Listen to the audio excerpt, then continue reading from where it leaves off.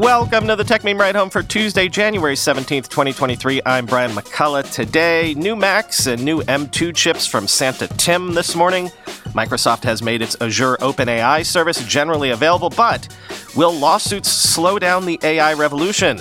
Is Google about to reveal its own AirTag-like product? And the law of, if it's too good to be true, it probably is, continues to hold, at least when it comes to hard drives for sale on Amazon. Here's what you missed today in the world of tech. It's not Mark Gurman Apple Scoop Tuesday, but it is New Mac Day from Apple. Apple this morning announced updated 14-inch and 16-inch MacBook Pros featuring M2 and M2 Max chips, support for Wi-Fi 6E, 8K, HDMI, and more, starting at $1,999 and $2,499 respectively. Mac rumors. The new M2 Pro chip features a 10-core or 12-core CPU and offers up to 20% faster performance than the M1 Pro chip, according to Apple. The chip also has up to a 19-core GPU that delivers up to 30% more graphics performance, while the neural engine is 40% faster.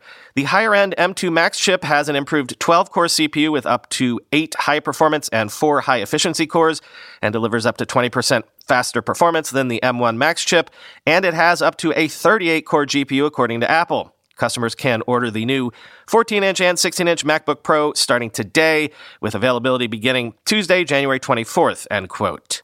More on those M2 Pro and M2 Max chips. They're built on a second-gen 5nm process, offering 20% more transistors than the M1 Pro. Also, Mac rumors, quote, Apple says some apps like Photoshop and Xcode can run heavy workloads substantially faster. The M2 Pro's GPU can be configured with up to 19 graphics cores, 3 more than the M1 Pro, and it includes a larger L2 cache. As a result, graphics are up to 30% faster than with M1 Pro. The M2 Max chip features the same 12-core CPU as the M2 Pro, but offers a more powerful GPU with up to 38 cores and a larger L2 cache. The chip offers graphic speeds up to 30% faster than the M1 Max. M2 Max also contains 10 billion more transistors than the M1 Max and can be configured with up to 96 gigabytes of unified memory. Apple says that the M2 Max is the world's most powerful and efficient chip for a pro laptop. The chips are also more power efficient and enable better battery life on the new 14 and 16-inch MacBook Pro models, end quote. By the way, Apple also announced an updated Mac Mini with M2 and M2 Pro chips, also sporting improved graphics performance, support for Wi-Fi 6E, Bluetooth 5.3, and more, starting at $599.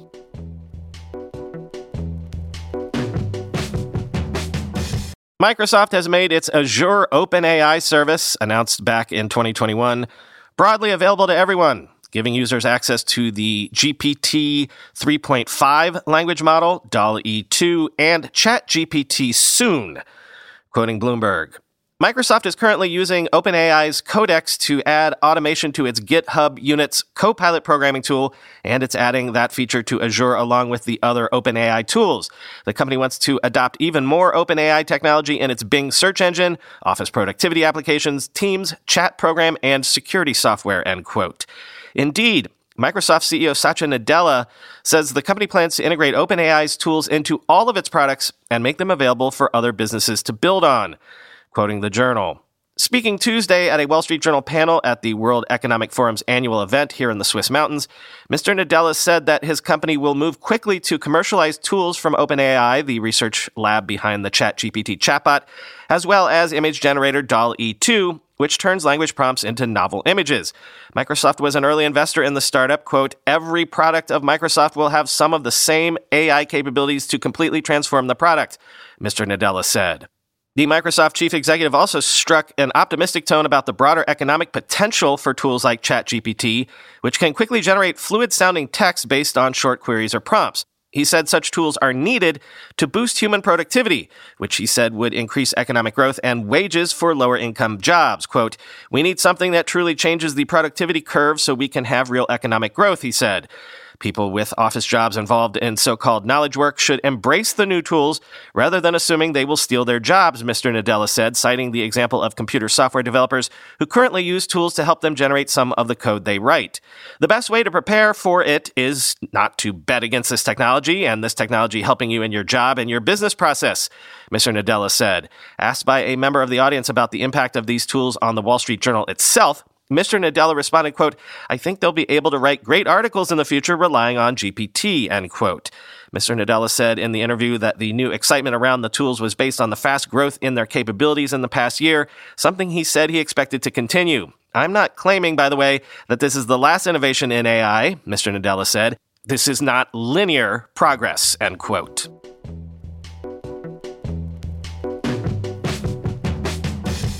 Given how quickly this technology has risen to the forefront, what can stop AI at this point?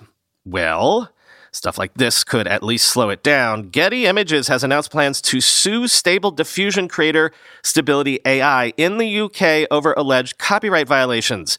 Unlike OpenAI, Stable Diffusion's training dataset is open source. Quoting The Verge, Getty Images CEO Craig Peters told The Verge in an interview that the company has issued Stability AI with a letter before action, a formal notification of impending litigation in the UK. The company did not say whether legal proceedings would take place in the US too. The driver of that letter is Stability AI's use of intellectual property of others, absent permission or consideration, to build a commercial offering of their own financial benefit, said Peters. "We don't believe this specific deployment of Stability's commercial offering is covered by fair dealing in the UK or fair use in the US. The company made no outreach to Getty Images to utilize our contributors' materials, so we're taking an action to protect our and our contributors' intellectual property rights," end quote. The lawsuit marks an escalation in the developing legal battle between AI firms and content creators for credit, profit, and the future direction of the creative industries. AI art tools like Stable Diffusion rely on human-created images for training data, which companies scrape from the web, often without their creators' knowledge or consent. AI firms claim this practice is covered by laws like the U.S. Fair Use Doctrine, but many rights holders disagree and say it constitutes copyright violation. Legal experts are divided on the issue but agree that such questions will have to be decided for certain in the courts. This past weekend, a trio of artists launched the first major lawsuit against AI firms, including Stability AI itself, end quote. Yes, about that last bit. Quoting The Verge again. The artists, Sarah Anderson, Kelly McKiernan, and Carla Ortiz, allege that these organizations have infringed the rights of millions of artists by training their AI tools on 5 billion images scraped from the web, quote, without the consent of the original artists, end quote. The lawsuit has been filed by lawyer and typographer Matthew Butterick, along with the Joseph Saveri law firm, which specializes in antitrust and class action cases. Butterick and Saveri are currently suing Microsoft, GitHub, and OpenAI in a similar case involving the AI programming model Copilot, which is trained on lines of code collected from the web.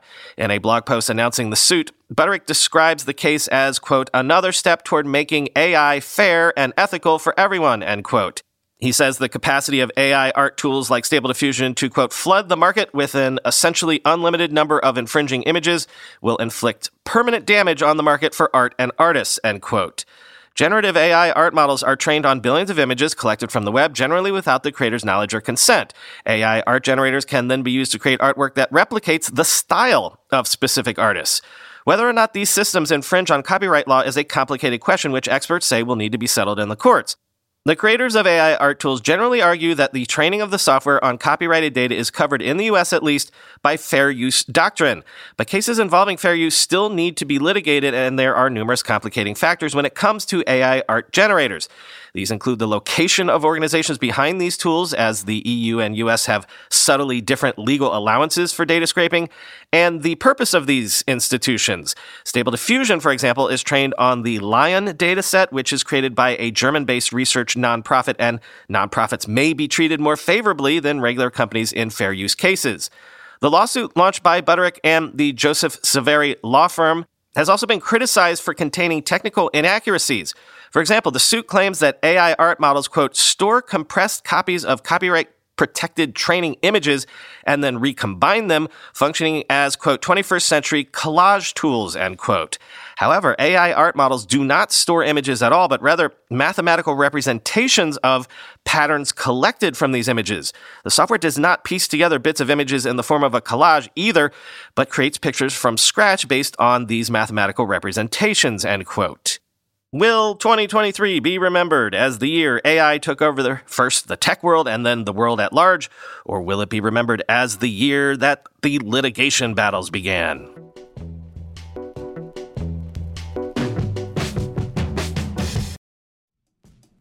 When you go through airport security, there's one line where the TSA agent checks your ID and another line where a machine scans your bag. The same thing happens in enterprise security, but instead of passengers and luggage, it's end users and their devices. These days, most companies are pretty good at the first part of the equation where they check user identity, but user devices can roll right through authentication without getting inspected at all. In fact, 47% of companies allow unmanaged, untrusted devices to access their data. That means an employee can log in from a laptop that has its firewall turned off and hasn't been updated in 6 months. Or worse, that laptop might belong to a bad actor using employee credentials. Kolide finally solves the device trust problem. Kolide ensures that no device can log into your Okta-protected apps unless it passes your security checks. Plus, you can use Kolide on devices without MDM, like your Linux fleet, contractor devices, and every BYOD phone and laptop in your company. Visit kolide.com/ride to watch a demo and see how it all works. That's KOLIDE.com/ride, kolide.com/ride. We all know there are things in life that you have to compromise on, but when it comes to your health, there is no compromise. So don't go back to that one doctor who uses your appointment to catch up on the latest headlines, their family group chat, their crossword puzzles, just because they're available right now or they take your slightly sketchy insurance. Instead, check out ZocDoc, the place where you can find and book doctors who will make you feel comfortable, listen to you, and prioritize your health. And you can search by location, availability, and insurance, so literally no compromises here, because with ZocDoc, you've got more options than you know. ZocDoc is a free app and website where you can search and compare highly rated in-network doctors near you and instantly book appointments with them online. Once you find the doc you want, you can book them immediately, no more waiting awkwardly on hold with a receptionist. And these docs all have verified reviews from actual real patients. We're talking about booking appointments with tens of thousands of top-rated, patient-reviewed, credible doctors and specialists. I have personally used ZocDoc to find a podiatrist when I needed one for the first time ever in my life. Go to ZocDoc.com/TechMeme and download the ZocDoc app for free. Then find and book a top-rated doctor today. That's ZocDoc.com/TechMeme. ZocDoc.com/TechMeme. Google Nest appears to be working on AirTag-like location trackers, codenamed Grogu, with support for Bluetooth LE and ultra-wideband, possibly for launch this year at Google's I/O conference. Quoting The Verge, developer and reliable leaker Kuba Wachowski discovered references that indicate Google is working on support for locator tags in FastPair, Google's method for quickly pairing nearby Bluetooth devices, and claims in a Twitter thread that Google is developing its own first-party tracker to use with the feature. The tracker, according to Wachowski, is codenamed Grogu, the name of the Baby Yoda character from the Star Wars series The Mandalorian, alongside the alternative names GR10 and Grogu Audio, and is currently being developed by the Google Nest team. That doesn't mean it'll launch as a Nest-branded product, but Wachowski suggests the tracker might be released in multiple color options and include an onboard speaker to help users locate a missing device via sound, similar to that of an Apple AirTag. Wachowski also claims that the Grogu trackers could support Bluetooth LE and ultra-wideband. Google's flagship Pixel 6 Pro and Pixel 7 Pro mobile devices both support UWB connectivity, but its application so far has been limited to features like Nearby Share. While UWB offers far greater precision than Bluetooth for locating lost items, providing the ability to show both distance estimations and directions to a tag. Wachowski claims that even though Google's tracker most likely has UWB, it's not a requirement for the Finder network they're working on. BLE is enough, end quote.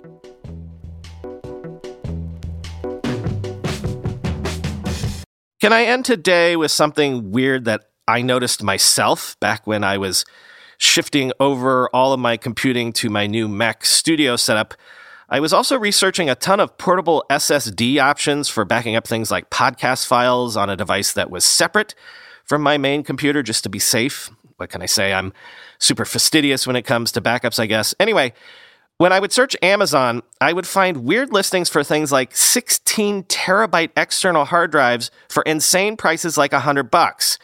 I didn't take the bait because I knew enough to figure that it was too good to be true. And according to this piece by Review Geek, the story is weirder than even I had imagined. Quote, "You don't have to go far to find these fake hard drives. Start a search for a 16 terabyte external hard drive, and you'll get dozens and dozens of entries. Most are from completely unheard of brands like Woida or Sejulas.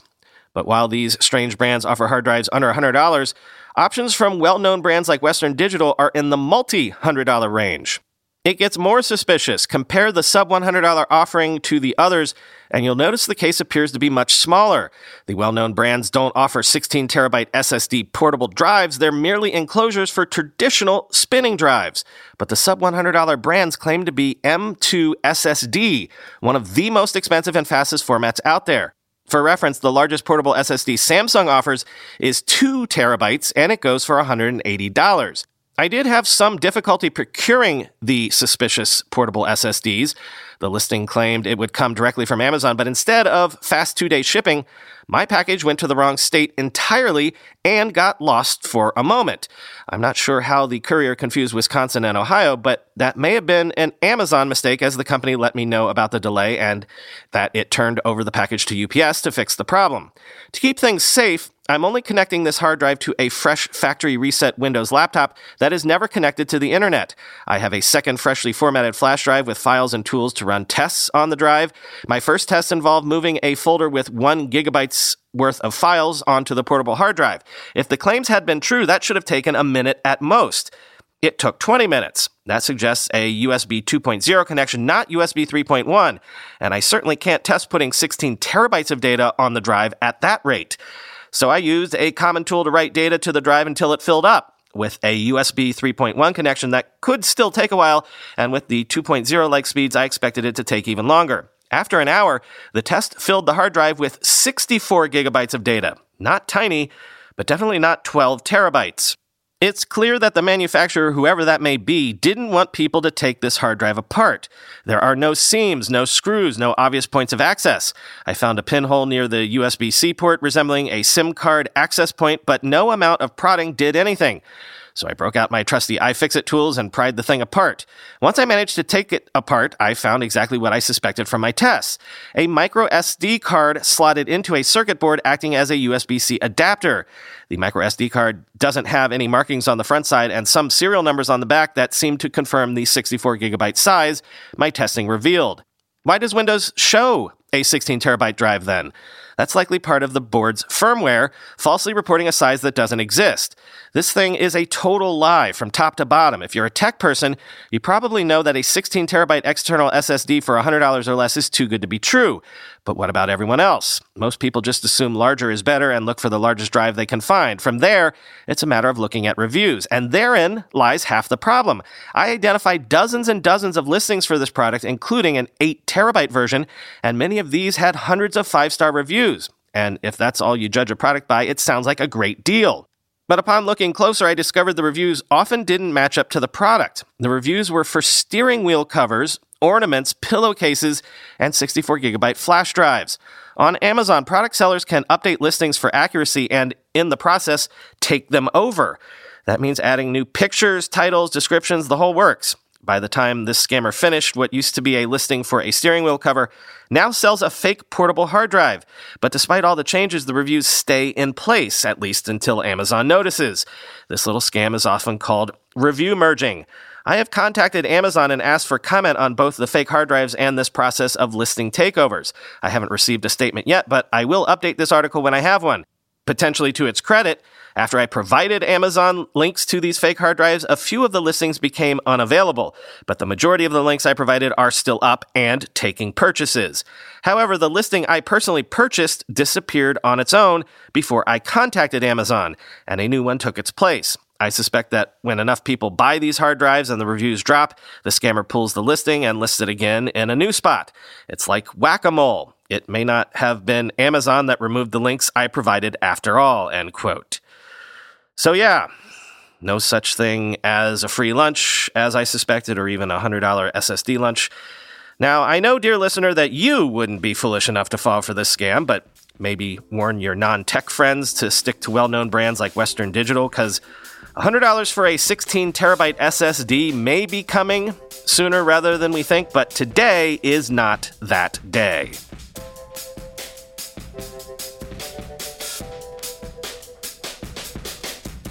Quick note that after today's episode, my cupboards are basically bare when it comes to ads for this show. Hopefully things will start turning around for February, but until then, I figure taking any money is better than no money.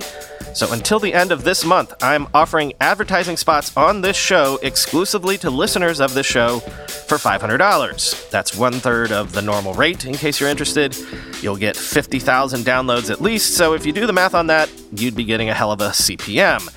Again, this is only through the end of the month on a first-come, first-served basis because I don't want to underprice myself forever. But again, some money is better than no money at all, so if you're a business of any size and grabbing the attention of the Mutant Podcast Army would be valuable to you and $500 is within your budget, get in touch at brian@techmeme.com. I'm also open to blockbusting deals where you buy out the whole next week or something like that.